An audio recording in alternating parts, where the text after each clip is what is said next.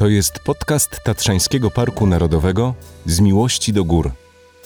W dzisiejszym odcinku o Hali Gąsienicowej, zwykle gwarnej o tej porze roku, a dziś pustej i cichej, opowiada dr Paweł Skawiński, emerytowany dyrektor TPN, a także taternik, przewodnik i ratownik górski. Zapraszamy.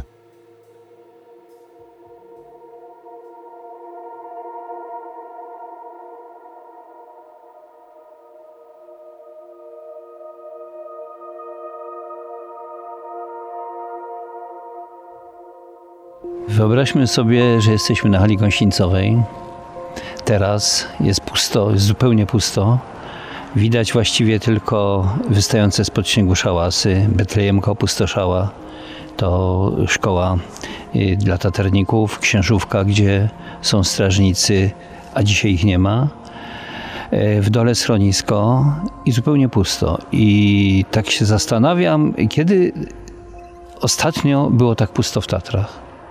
No na pewno w stanie wojennym, ale chyba nie aż tak bardzo. Natomiast cofam się myślami do ostatnich lat XIX wieku, kiedy to Stanisław Barabasz podejmuje wycieczkę w Tatry na nartach. To było w roku 1894 i idzie przez całkowicie puste góry. No skoro to pierwsza odnotowana wycieczka w Tatry, to jego ślady były pierwszymi śladami na śniegu. I Barabasz w tych swoich wspomnieniach o początku narciarstwa w 1915 roku w książce Wspomnienia narciarza mówi o tym, jakie to było, jakie te Tatry były puste.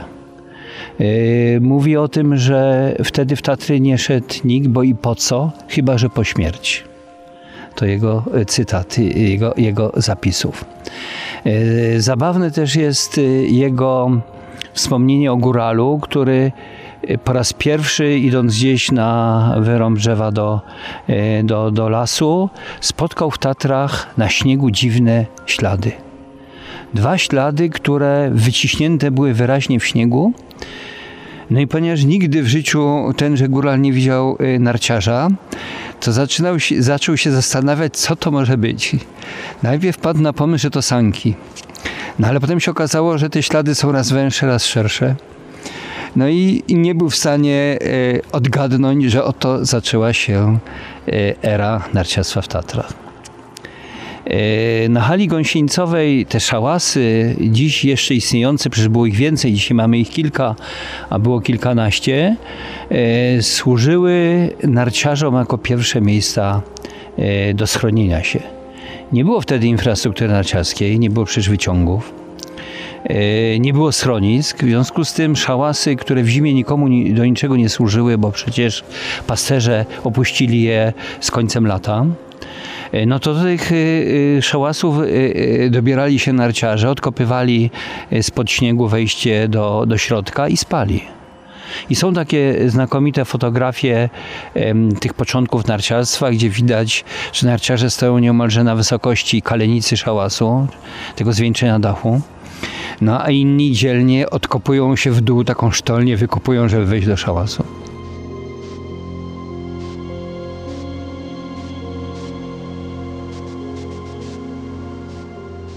Tą drogą przez Halę Gąsienicową podążał też Mieczysław Karłowicz, gdy w 8 lutego 1909 roku wybrał się na wycieczkę nad Czarny Staw Gąsienicowy. W tej samotnej wędrówce odwiedził też prymitywne schron na bazie szałasu na Hali Gąsienicowej i następnie ruszył, trawersując zbocza mego Kościelca, gdzie mimo że on był ostrożnym i doświadczonym narciarzem, no nie przewidział jednak aż tak zagrożenia lawinowego i lawina z zboczy małego Kościelca zmiotła go na dno doliny.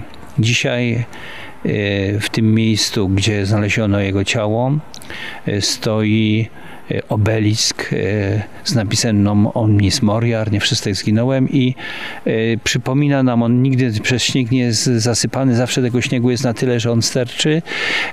On nam przypomina Karłowicza, tego wielkiego turysty narciarza, wielkiego fotografika, wielkiego kompozytora, i ten ślad do dzisiaj mamy w pamięci.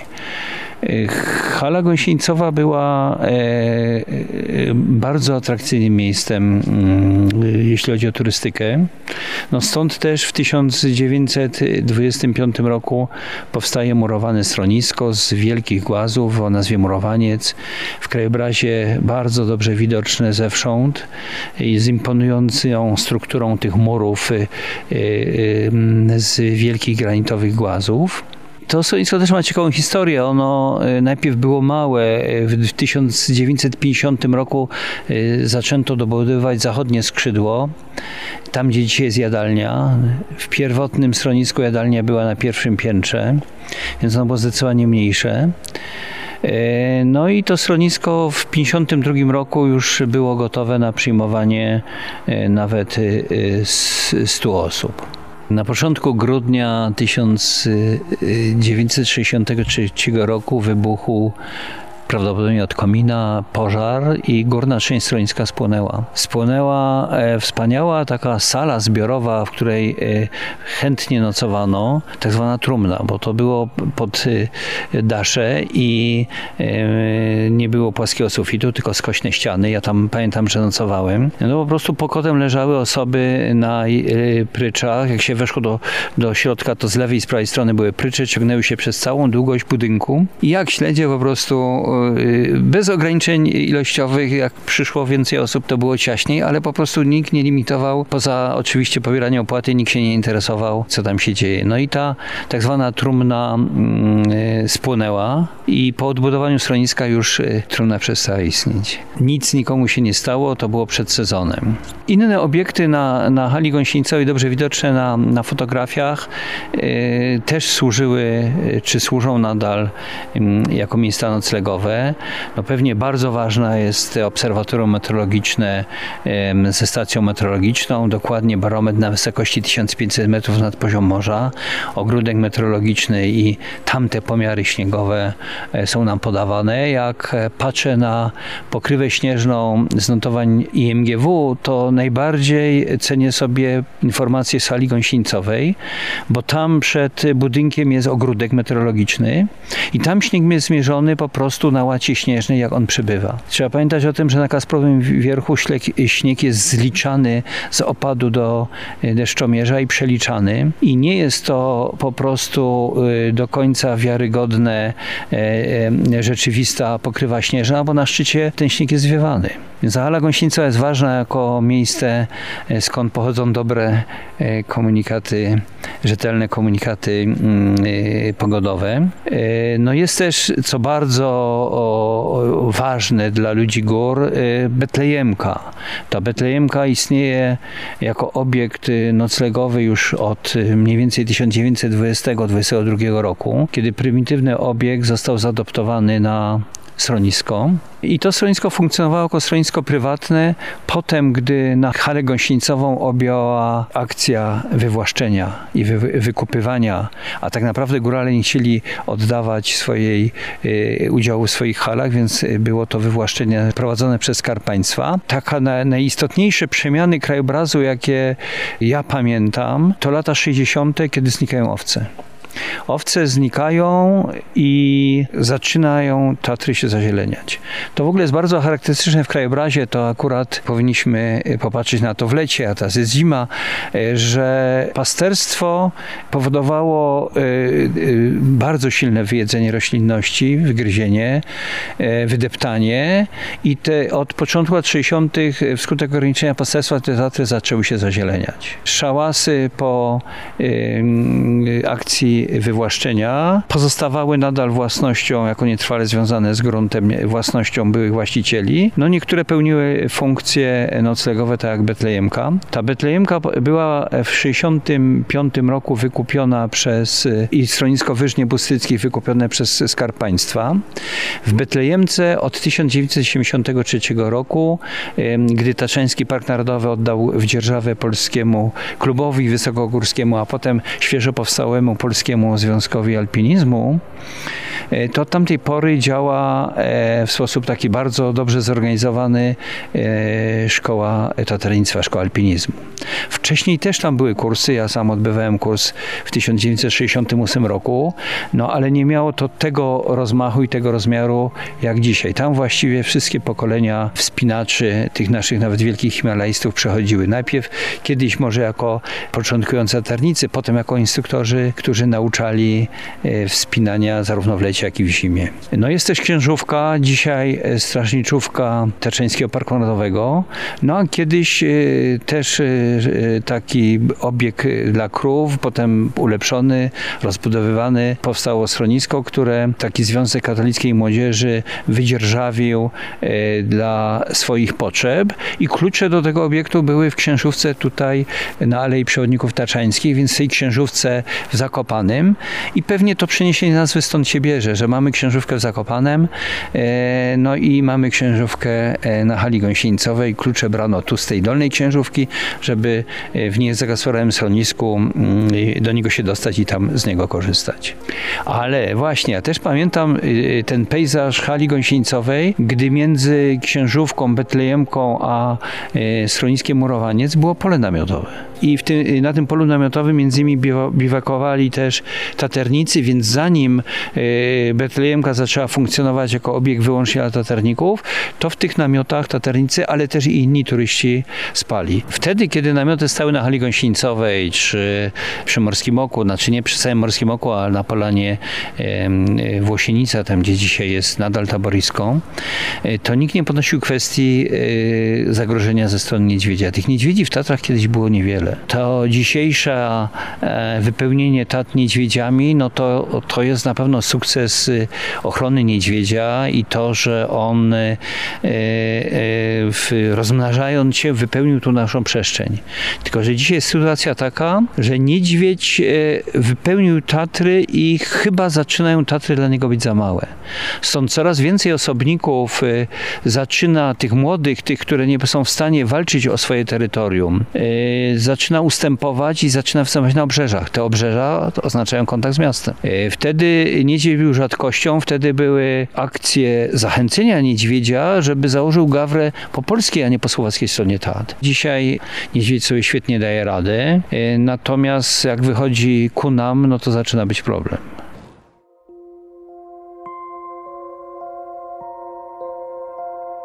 No w tym opowiadaniu o zmianach, przemianach, wydarzeniach w krajobrazie Hali Gąsienicowej warto wspomnieć o zaskakującym dla mnie spotkaniu, jak idąc w 1967 roku to było. Na pewno to było przed 1968 rokiem, bo w 1968 roku bokserzy przygotowywali się w Tatrach do olimpiady, do Igrzysk Olimpijskich. I proszę sobie wyobrazić, że przy Murowańcu na Hali Gąsienicowej postawiono ring i na tym ringu trenowali bokserzy.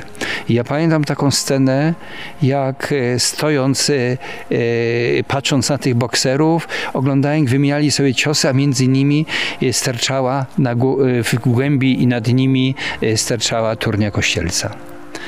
Tam przecież tacy sportowcy jak Kulej trenowali i pewnie chyba ze skutkiem, skoro na olimpiadzie w Meksyku zdobył złoty medal. Olimpiada w Meksyku rozgrywała się na wysokości około 2200 metrów nad poziom morza i już wtedy uznali nasi trenerzy, że należałoby przygotować wydolność zawodników trenując na dużej wysokości.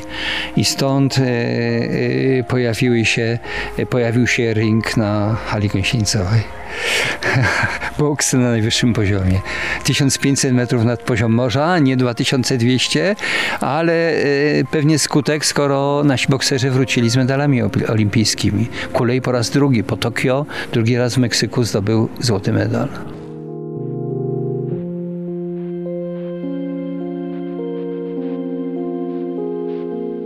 Hala Gąsienicowa jest bardzo ważna. Ona w jakiejś mierze jest trochę inna niż Morskie Oko. Morskie Oko to jest taka wyprawa, prawda? Kiedyś furką, potem samochodem, potem przy uniemożliwieniu dostępu do jazdy do samego Morskiego Oka znowu na nogach, ale to właśnie bliskość Zakopanego i Hali Gąsienicowej spowodowała, że właśnie przez Hala Gąsienicowa były tą bramą do Tatr Wysokich. I to zresztą jest ładnie opisywane, że idąc na przykład z Kuźnic przez Kupniowy Upłaz i będąc na Karczmisku, można się jeszcze obrócić i ogarnąć wzrokiem leżące w dole Zakopane z krupówkami, ze sklepami, z handlem, z giełkiem, z dancingami, jak to dawniej było, z tym całym zgiełkiem miasteczka, co nie ma wiele wspólnego z Tatrami. No i odwracając się od tego Zakopanego, stojąc do nich plecami, można twarzą w twarz spotkać się z prawdziwymi górami. Bowiem otoczenie Hali Gąsienicowej to wspaniały łańcuch potężnych szczytów górskich z dominującą Świnicą, 2301 metrów nad poziom morza, ale też i z Kozim Wierchem. Ten Kozi Wierch warty jest moim zdaniem zapamiętania, byśmy go mieli w swym sercu, bowiem Kozi Wierch jest największym, najwyższym w Polsce szczytem, nie Rysy są szczytem granicznym. Więc szczyt, który całkowicie swymi zboczami leży w Polsce, to właśnie Kozi Wierch, 2291 metrów. I on to właśnie zamyka tą panoramę, gdy ją spostrzeżemy, idąc przez Karczmisko w kierunku Hali Gąsienicowej.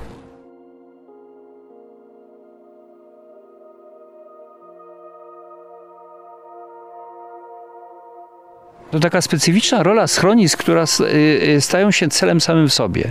Że jakby ludzie mają w górach dwa cele. Jeden to jest ten szczytny cel, czyli szczyty, a drugi to jest ten szczyt taki typu schronisko właśnie murowaniec, prawda? Czy inny ornak, prawda? Więc schronisko z jednej strony przyczynia się do zwiększenia frekwencji, z drugiej strony, to też ważne, wyłapuje wszystkie negatywne skutki, bo daje usługę w postaci toalety choćby, prawda? No i schronisko jest zawsze oblegane. Ja się dziwię, że nie podejmują ludzie często tego już krótkiego wysiłku, jakim jest dojście do Czarnego Stawu Gąsienicowego, bo w lecie raptem z Murowańca to jest 20 minut. W zimie, jak jest dobrze wydebawana ścieżka i się ma kijki narciarskie, albo jak się idzie na nartach, na fokach, na skiturach, to jest też moment. A ta różnica tej odległości niewielka, kilometr raptem, a to zupełnie inny krajobraz. Właściwie będąc nad Czarnym Stawem, to czujemy się jak w sanktuarium, bo jesteśmy z trzech stron otoczeni ścianami skalnymi. Jest taka nostalgiczna przestrzeń Czarnego Stawu, która w zimie jest po prostu wielką, białą płaszczyzną i nie mamy żadnego poczucia strachu, jak wchodzimy na taflę jeziora, choć przecież pod nami jest 50 metrów głębokości. To jest też taki fenomen. Jesteśmy w górach, ale jesteśmy na terenie płaskim i 500 metrów do tyłu, do przodu i 400 metrów na boki jest płasko. Po prostu potężna, płaska przestrzeń, co w górach jest ewenementem, który nie czujemy w lecie, bo to jest woda, więc nie konsumujemy tej przestrzeni. W zimie możemy po prostu poczuć i być. Więc to też jest piękne przeżycie, być na Czarnym Stawie, czuć, że pod nami jest 51 metrów i być w miejscu, które jak w lecie przyjdziemy, faluje wodą i jest niedostępne.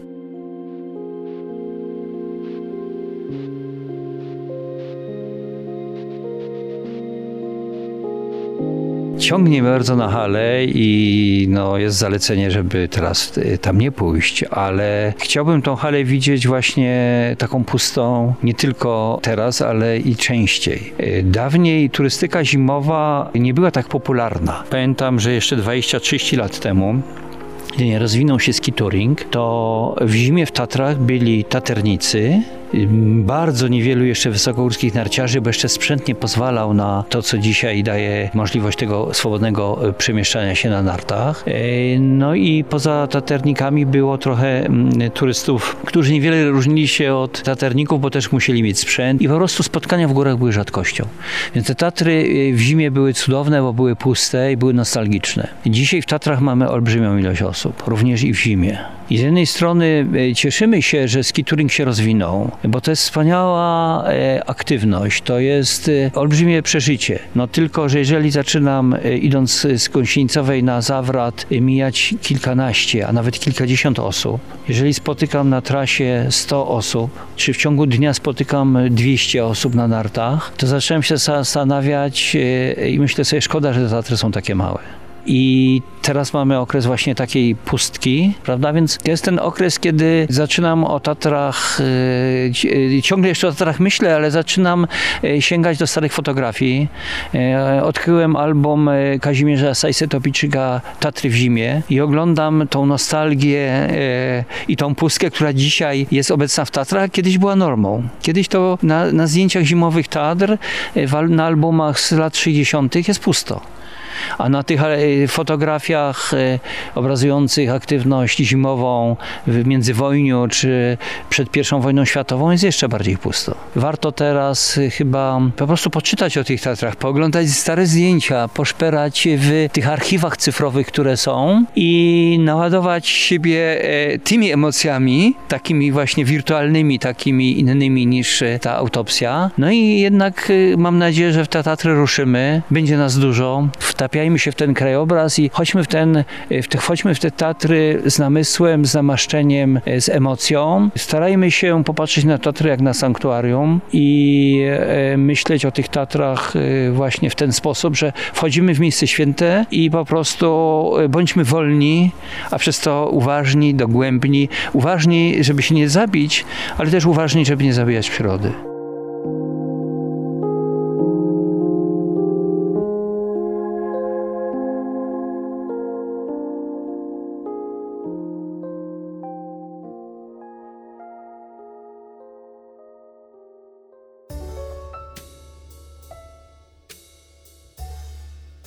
O Hali Gąsienicowej opowiadał dr Paweł Skawiński, emerytowany dyrektor Tatrzańskiego Parku Narodowego, a także przewodnik tatrzański i ratownik Topr. To był podcast Tatrzańskiego Parku Narodowego z miłości do gór.